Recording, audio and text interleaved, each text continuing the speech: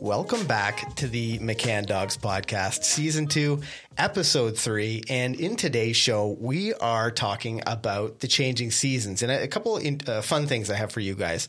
On today's call, it's myself, Instructor Shannon, and also Instructor Steve. What's happening, Instructor Steve? What's happening, everybody? How is everybody doing today on the podcast fun? This is exciting. Yeah. Now, if you've watched our YouTube channel, I'm sure you've seen Instructor Steve on there. If you've been in classes at McCann Dogs, I'm sure you've seen Instructor Steve there. And so it's nice to bring Steve into the podcast, and we'll see how things go. This is also our first. We publish a video podcast as well. Hello to our YouTube audience. But this is our first time with a live caller. So we're excited. Go ahead, caller. I can't. I'm looking forward to saying that. Yeah, well, I want to say long-time listeners, first-time callers at this point. So also true. So I thought this was a good topic for the three of us to talk about. The title of this podcast, Spring is Sprung, and new dog owners need to consider these factors. And, we see this, Shannon, so often with new puppy owners or new dog owners that get a dog over the course of the winter, and spring rolls around and they think, all of my hard work has been undone. Being mindful of some of the things we're going to talk about today are going to help you to be successful with your young dog in training, your puppy who's becoming an adolescent dog. And the first one, and probably the most obvious when it comes to spring, is the fact that the environment is changing and the challenges change for your dog. Let's talk about that for just a minute. Yeah, quite massively. And I always try to think of this from the dog's perspective. And the first thing that's going to change and stick out for them is the new smells with everything. And of course, with snow melting, there's a lot of moisture, so smell carries differently. Whether you have a baby puppy or you have a young dog or you have an older dog that's just coming back into spring again, keep in mind that there's going to be a huge difference for those dogs. So you'll need to buckle down and do a little bit of reminding and training for them. That's always a good idea to help.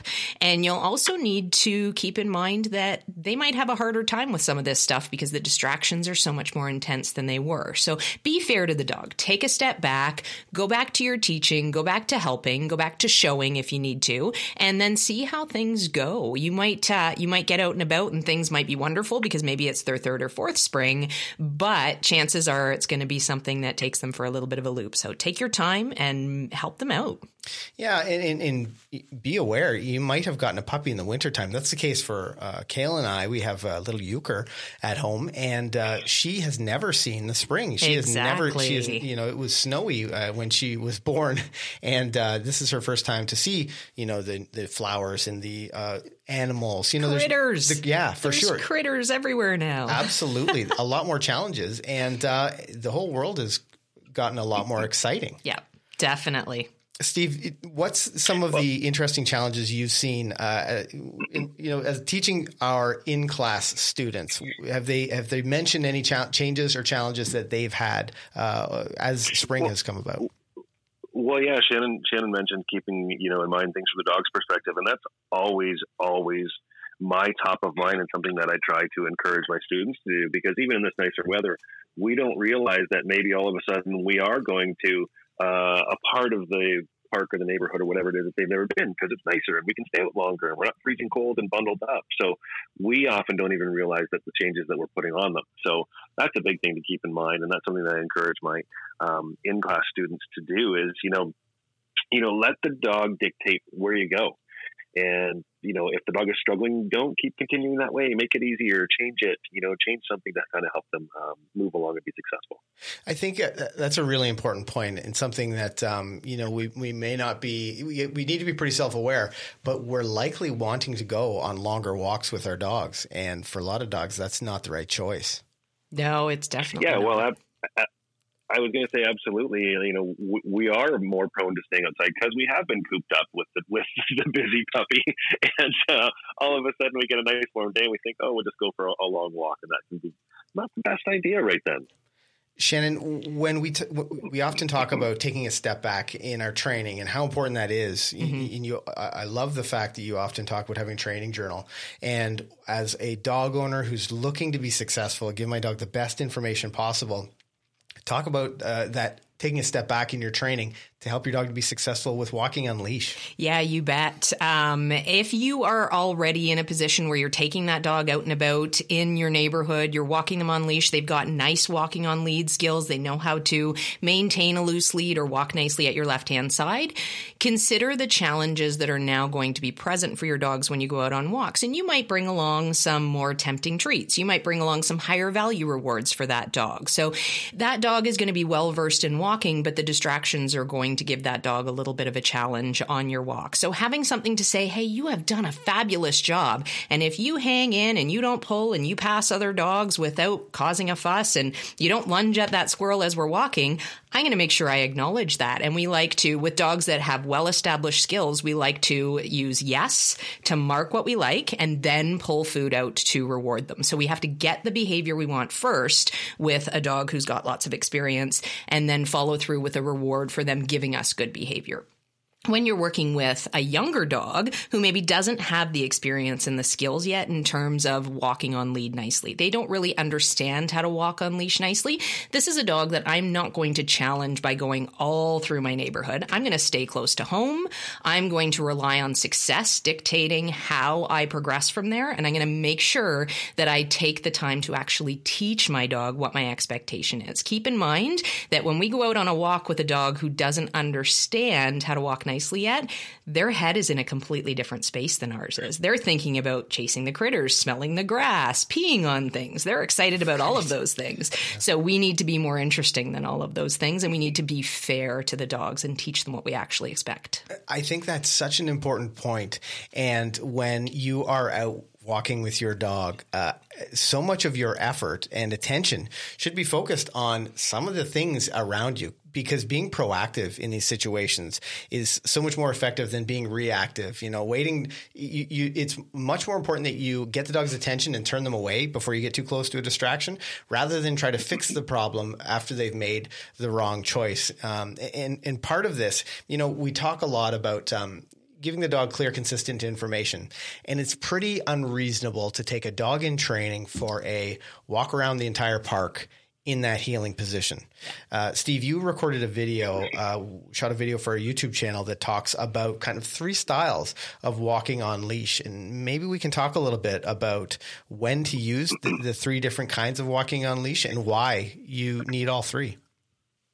Yeah, well, it is important to keep in mind that, I don't, and most of the people that I know and that we work with on a daily basis, don't expect dogs to walk in perfect heel position all the time. That's not real life. It's not an obedience ring everywhere we go. Now, one of the things that I do like to make sure that we focus on is starting with teaching our dogs a very specific expectation that I can be clear with and reward often. So that is starting at my left-hand side. So when I'm teaching walking, I really focus on that because it's easy for the dog to be right. There's no decisions. We're luring to start. We're really setting things up to simply build value from moving in that position. But, Shannon just talked about a dog that might be a little older that does have some skills. The idea of giving my dog some freedom once they understand that A, not to pull on the leash, and B, they can do things like respond to their name, or they're starting to have a really good recall. Those are now tools that I can use to give my dog a little bit more freedom, but still have the control that I want. So, at that point, they're allowed to do what we call leash respect, which is simply not pulling the leash, whether that be on a 6-foot leash or a 20-foot long line. The dogs have a little bit more freedom to move, and it's a nicer way to take a dog. Now, the idea of the foundation, though, is that anytime things get a little too exciting or a little too overstimulating, I can go back to that foundation that I built on having that dog walk nice and close to my side. So, and that takes a lot of teaching to do it, a lot of time, and really a whole lot of consistency. And that's the big thing to keep in mind. You have to be consistent with these things. We just sort of had a brief touch on dogs, reacting to dogs pulling. And if you can, as you said, Ken, be a little bit more proactive and build value for doing the things with me, like the value is not just the food, the value is not just the toy, it's me as a person. If we can do that right off the bat, it allows me to give my dog some freedom, but then also make it a little bit more precise when I'm going, let's say, down a sidewalk past somebody pushing a stroller or something else, and then again give permission for a little bit more freedom. And it's a great way to sort of think about that walk instead of just taking my dog for a walk. It's all about teaching all the different skills. Yeah, I love that. And for me, that really tackles the whole issue of whether or not you should allow your dog to sniff on walks. And this is sort of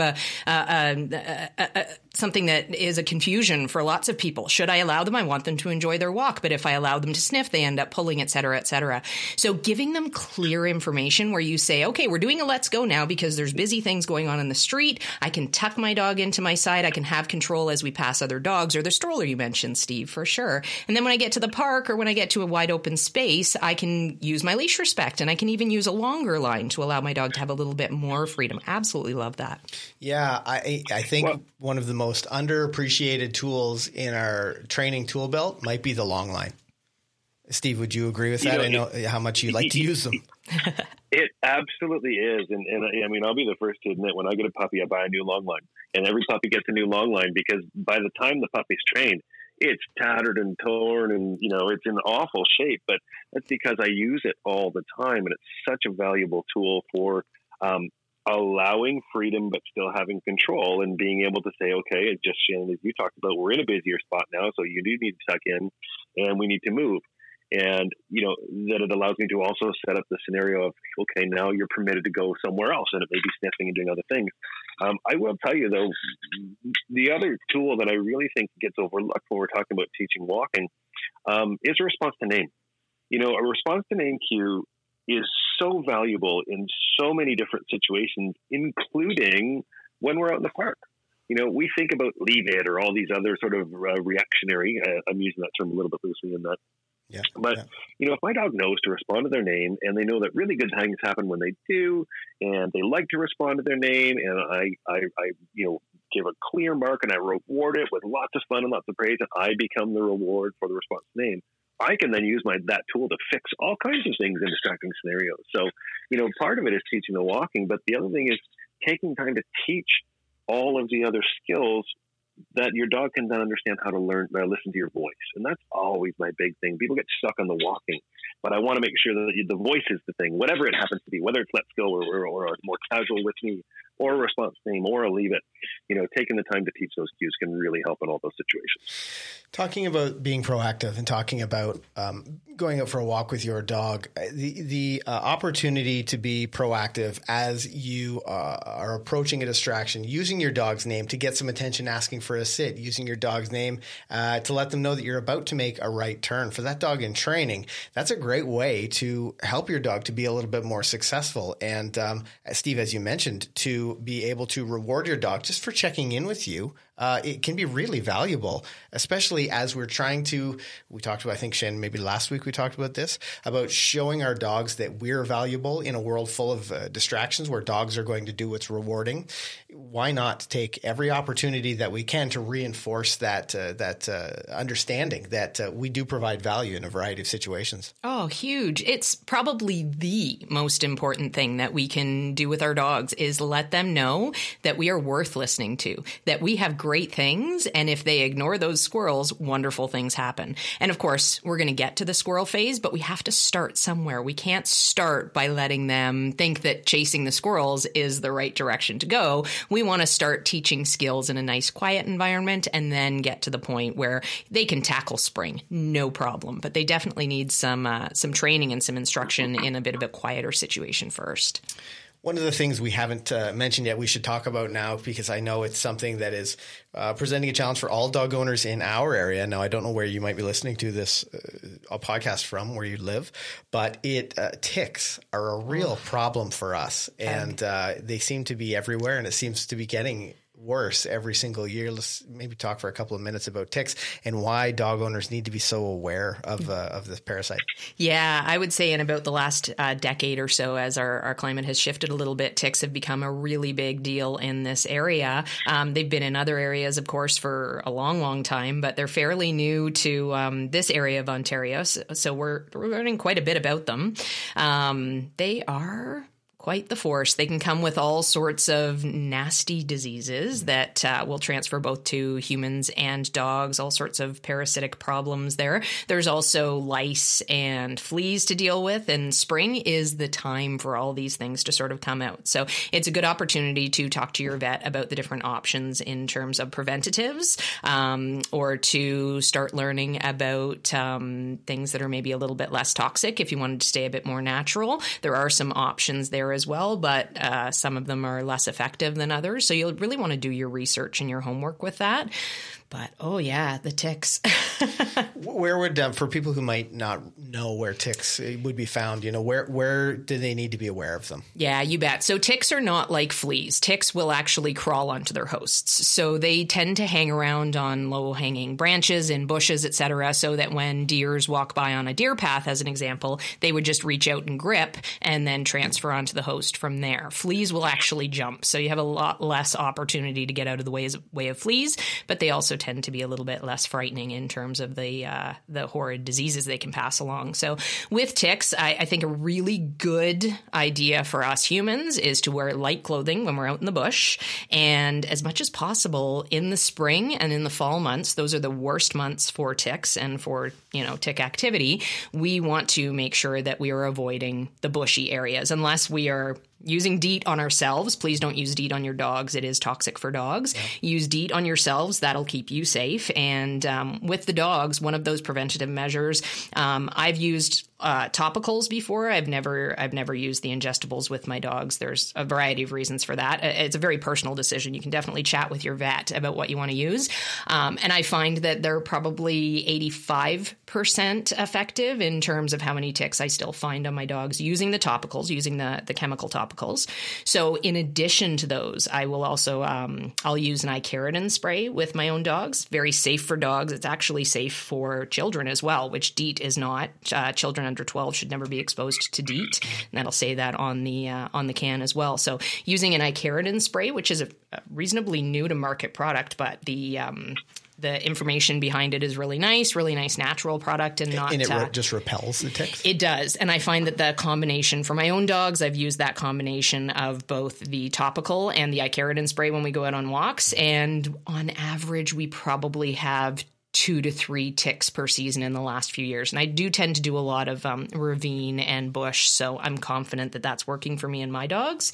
You have to, do your research and do your homework on the different options. Find something that you really do feel comfortable with. And then there's also all sorts of ways that you can check for ticks and brush your dogs out to make sure that they're not carrying home ticks and then the ticks are not embedding. So I like to start at the car with a lint roller. When I first get back to the car, I'll just quickly run a lint roller over my dogs to catch any of the loose ticks that might be crawling on them. I usually will pick up a couple when I'm doing that, especially the small ones if I've been in the bush for a really long time. And then when I get home, I do a lot of back brushing so that I can see clear through to the skin. You can usually see them. They do move fairly slowly. They're not swift moving creatures at all. Fleas are much, much harder to see in the coat, but ticks tend to be a little bit easier to spot if you know what to look for.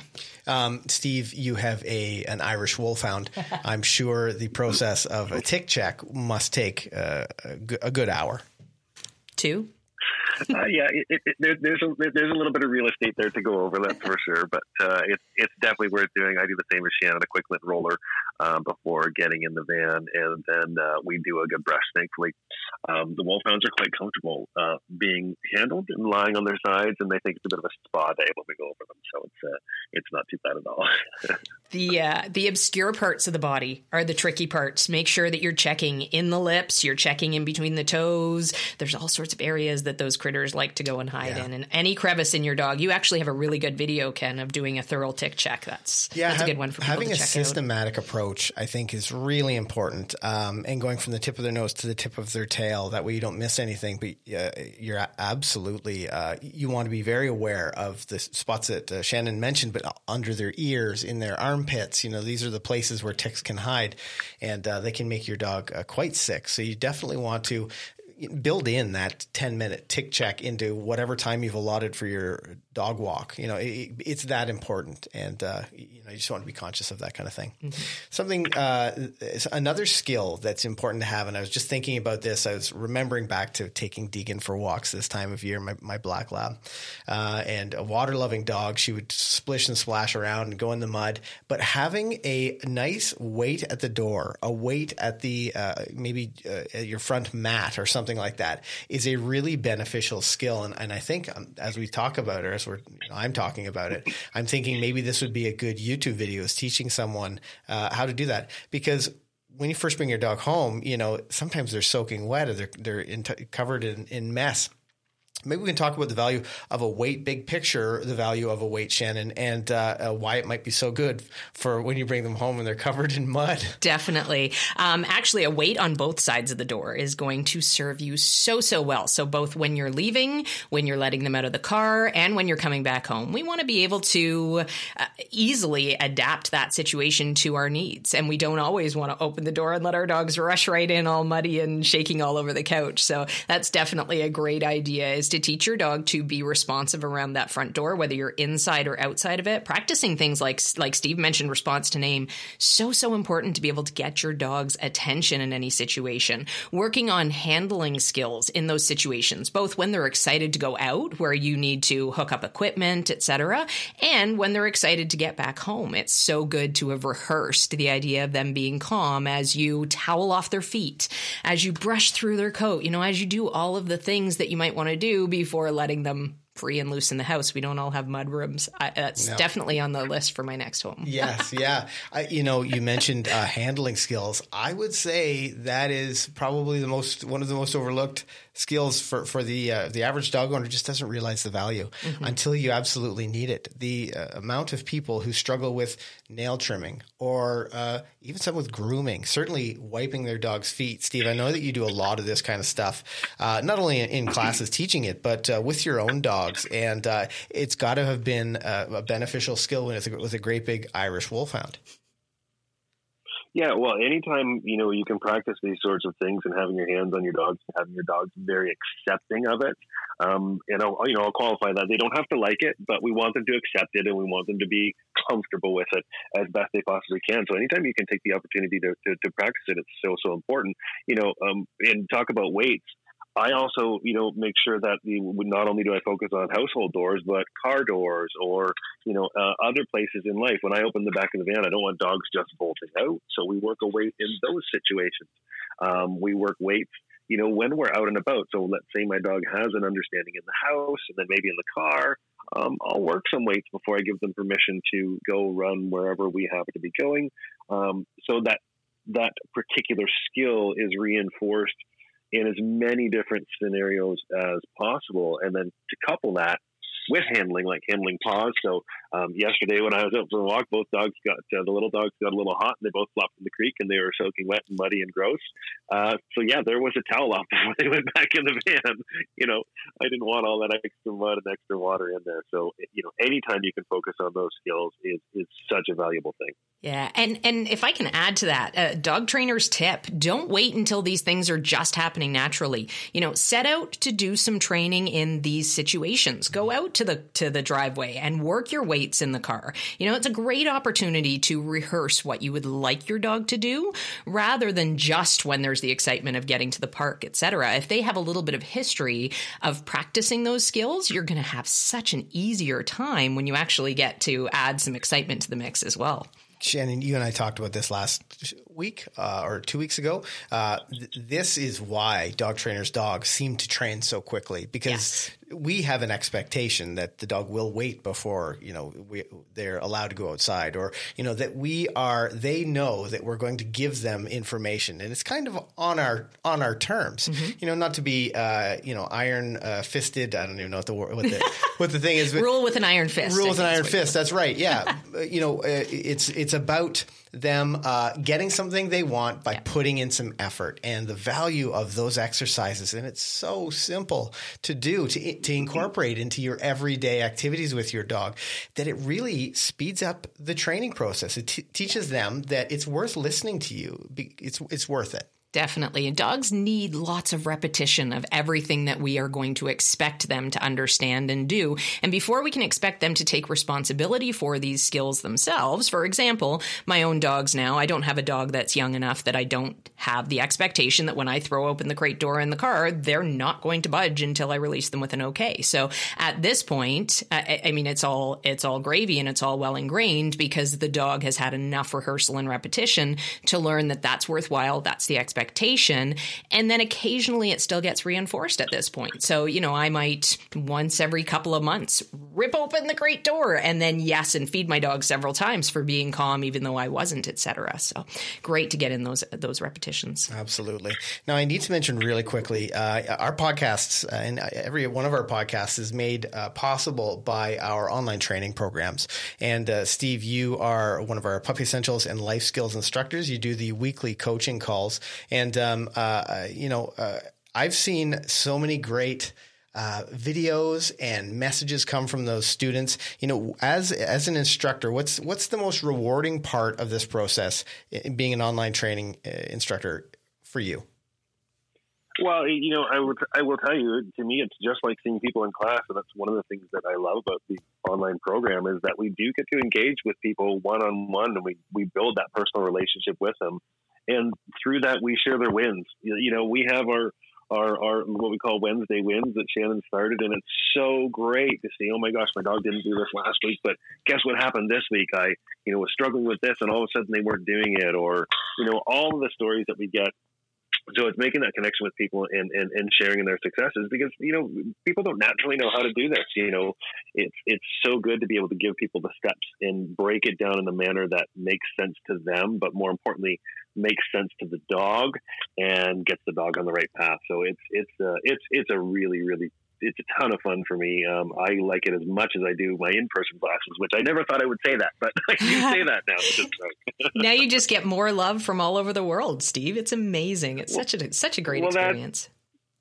That's the other cool thing. I mean, we've got people from pretty much all corners of the world that we get to engage with every week. So it's really, really cool. When we first launched our online training and we started to see the growth and got to meet people from all over the world, I said that we had gone from essentially 7 cities, helping dogs from 7 cities to 7 continents. And that is the case now. I think we may have covered 7 continents, which is pretty cool. It's unreal. But anyway, so if maybe you're listening to this podcast and you're looking for some specific advice for your dog and you'd like the help of a professional dog trainer, check out the show notes below for our Puppy Essentials program for dogs under 5 months or our Life Skills programs for dogs over 5 months. Now, Shannon, we have covered some interesting tips for spring. Maybe we'll do a summer. Maybe we'll do a fall, dog training. I wanted to call this a spring training plan, but I thought people might be so aware of baseball that it would be a little bit distracting. So we'll see what this ends up being titled. But these are the kinds of things as dog trainers we think about when it comes to giving our dog great information and making sure that they are successful, setting them up to be successful. So I'm hoping that our podcast listeners are starting to think the way we're thinking as well. Yeah, help them be successful, guys. It's so rewarding to have a dog that you're helping to bring along rather than being frustrated because you're reactively trying to stop them from lunging at dogs or being excited out on the street and not really having a concrete job themselves. Absolutely. Steve, I want to thank you for joining us today. The tech worked well. You sounded great. And I'm excited for our podcast audience to meet you if they haven't met you previously on our YouTube channel. I love it. I'm looking forward to doing more of them. It's just another great medium, another great way to get our message and our ideas out to everybody and their dogs, which is even better. Mm-hmm. Absolutely. And I want to thank you guys for listening. If you are watching our podcast on our McCann Dogs podcast channel, I want to thank you for watching as well. On that note, I'm Ken. This is Shannon. Happy training.